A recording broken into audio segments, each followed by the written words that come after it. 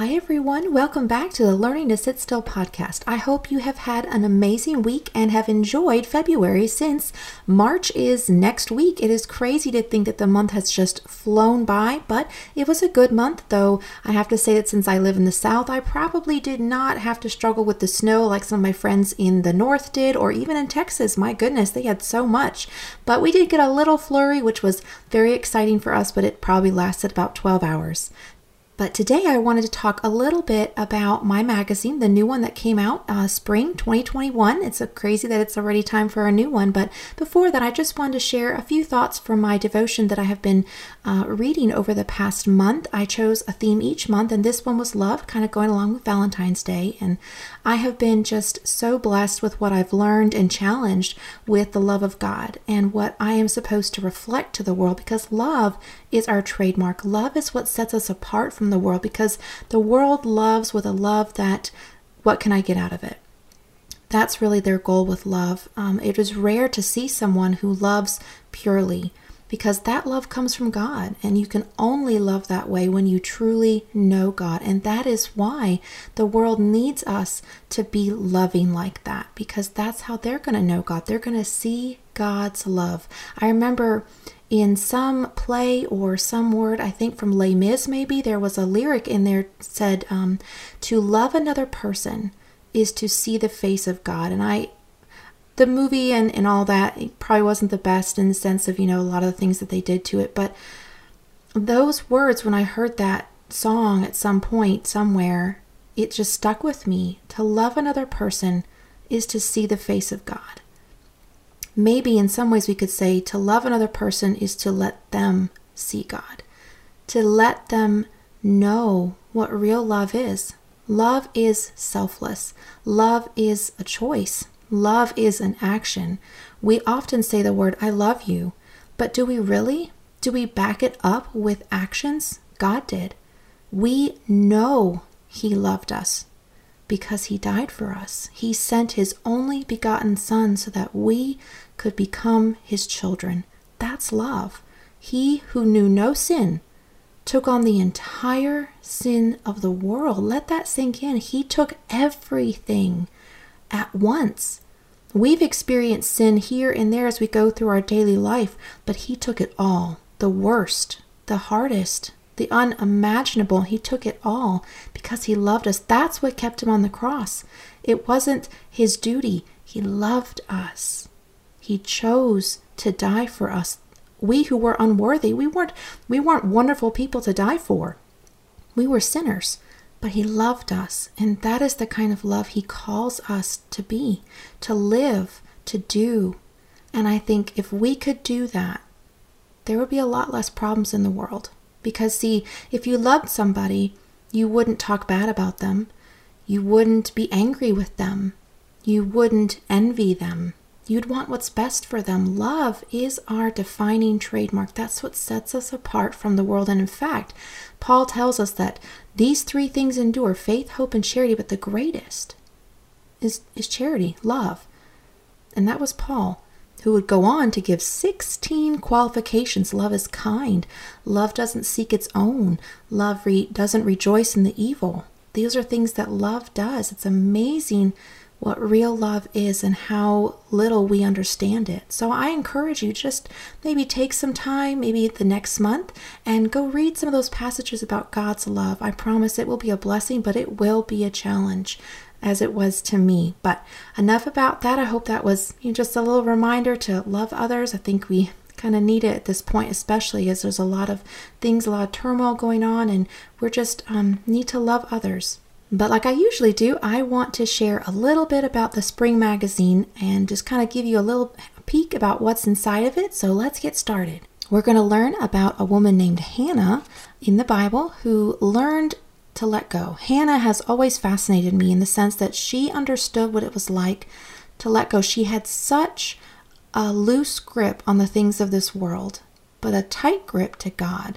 But something that struck me about Hannah, the world around her, everyone told her, well, Hannah, you're barren.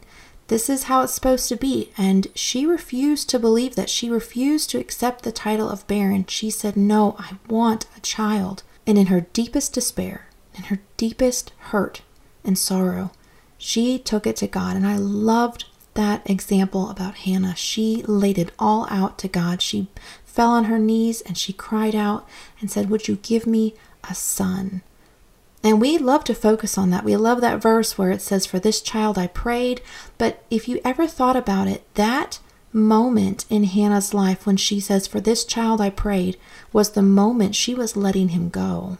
She was returning him to the temple, to Eli, to say, "Here he is. I prayed for this child and I am fulfilling my vow and giving him back to God." That's a powerful thought, because that verse is usually quoted when a couple who's been facing infertility or suffered miscarriages, that they welcome their first child and they said, "For this child I prayed," and we rejoice with them. But Hannah spoke that at a moment of letting go, and that is a powerful, powerful moment in her life. But I believe that if she wouldn't have let go of Samuel, she would never have gotten the 5 additional children she received of the Lord. And there's something about Hannah that she understood that God was in control and she could let go of things. So in that article, we talk a little bit about Hannah's journey to receiving Samuel, but also the journey where she lets go, and how as parents, you can't control everything your children do. At some point, they become accountable for their own life. And what do you do in those moments? What do? Do you pray for them? Of course. But what else can you do to help your children, even when they're out of the house and they're not listening to you anymore? What does Hannah teach us? What are some things? So we're going to talk about that in that specific article. Of course, there's everyone's favorite, which is From Miss to Mrs., and we're going to have a lovely story told by Debbie Fields Russ. You will be delighted by Debbie's story. She shares at 42 how she meets her future husband and how she met him and what her life was like that before then. She was in Broadway in New York, living there for many, many years, and she had a good career and she enjoyed her ministry there. But she still says, I longed to be married, and she just shares her heart and her beautiful story, her beautiful journey. She tells about a grain of mustard seed that actually comes to play in her story, and she shares the significance of that in the story. And I loved her story. She has Debbie is just a wonderful person. If you know her, you know exactly what I'm talking about. She's funny, she's witty, she's delightful, she's very happy, and her pictures are a reflection of her many, many roles, and some of them are hilarious. So I think you will love seeing a little glimpse into Debbie's life and hearing how God is always faithful. He is always good, and He is always on time. Even if it's not on our schedule, He is on time. So I think you're going to be delighted with her story. Now, as always, we still have our book review in here, and there's a special book called The Crash of the Dragonfly. That's a dear friend of mine that attends my church, Carolyn Searles, and she shares her story of her husband's plane crash. They were missionaries, and she tells the story in there, so you're going to hear a little blip from that, and she will also be featured in our summer edition, so stay tuned for that. I'm excited for her to share a little bit more, but her book review is in here, and you can find out a little bit more about her incredible true story. I know that will be a blessing to you. And if you follow me on Instagram, then you will know Cook to Flourish. Or if you've listened to the podcast before, you will hear my interview with Robin. She is a wonderful, wonderful, sweet person who agreed to share some of her recipes because she does have a YouTube channel and her own Instagram, Cook to Flourish. She's a wonderful cook and cooks with the season. So that was something that I kind of tapped into. And I said, Robin, can you explain a little bit about what does it mean to cook with the season? Why is it important? So she shares a little bit about that and shares some delicious looking recipes. I mean, you're not going to go wrong with them. So I'm excited to share that as well.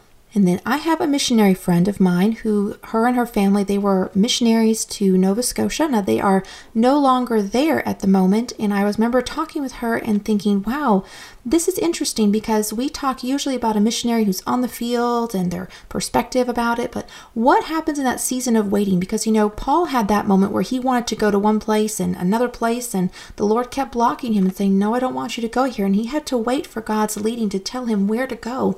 So I reached out to my friend Michelle and I said, would you be willing to share that season of waiting? What is it like to have to wait on God when you want to serve, you want to be busy doing something, but it's a season of waiting. So Michelle is going to share her beautiful story. I've known her for a long time, since I was a teenager when they first came down to Ambassador Baptist College and got training to be a missionary. So she's going to just kind of walk you through her journey and what's it like to wait on God for the next season of service. And I think you will be very, very blessed by that.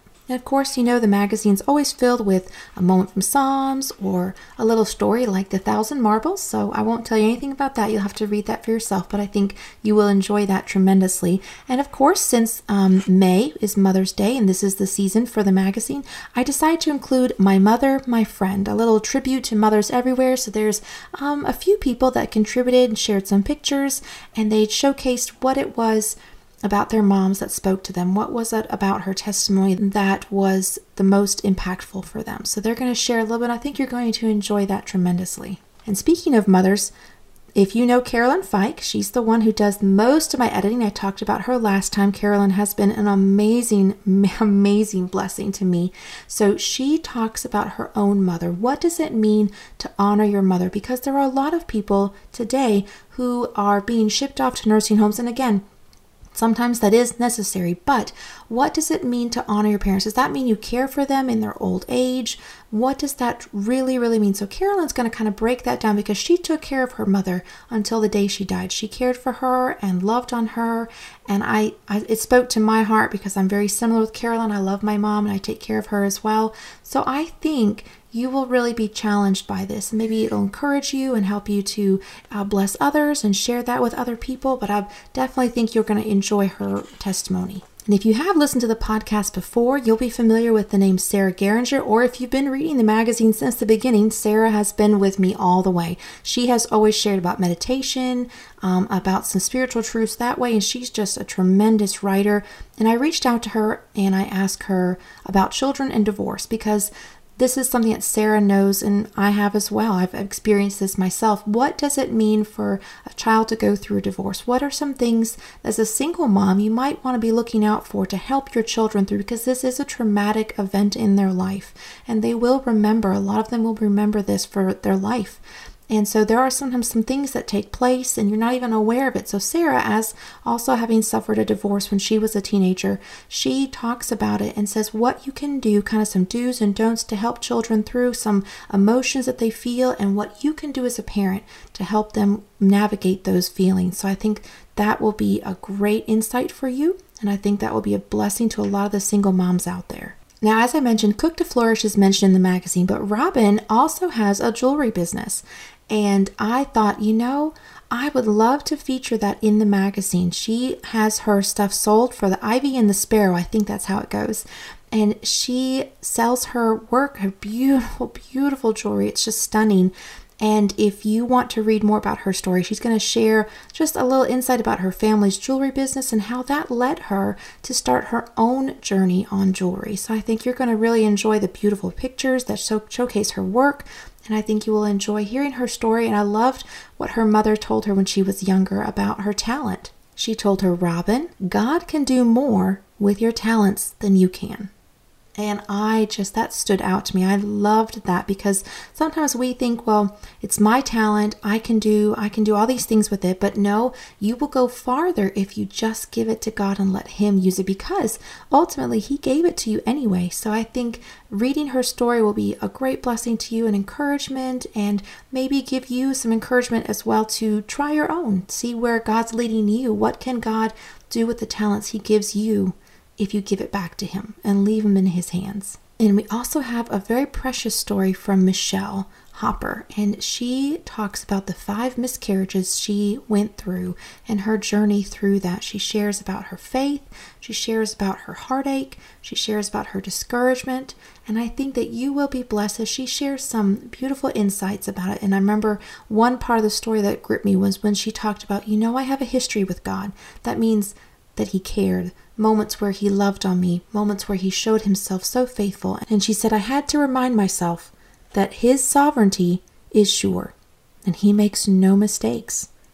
and the plans he has for me are yes and amen. I loved that statement. Yes and amen.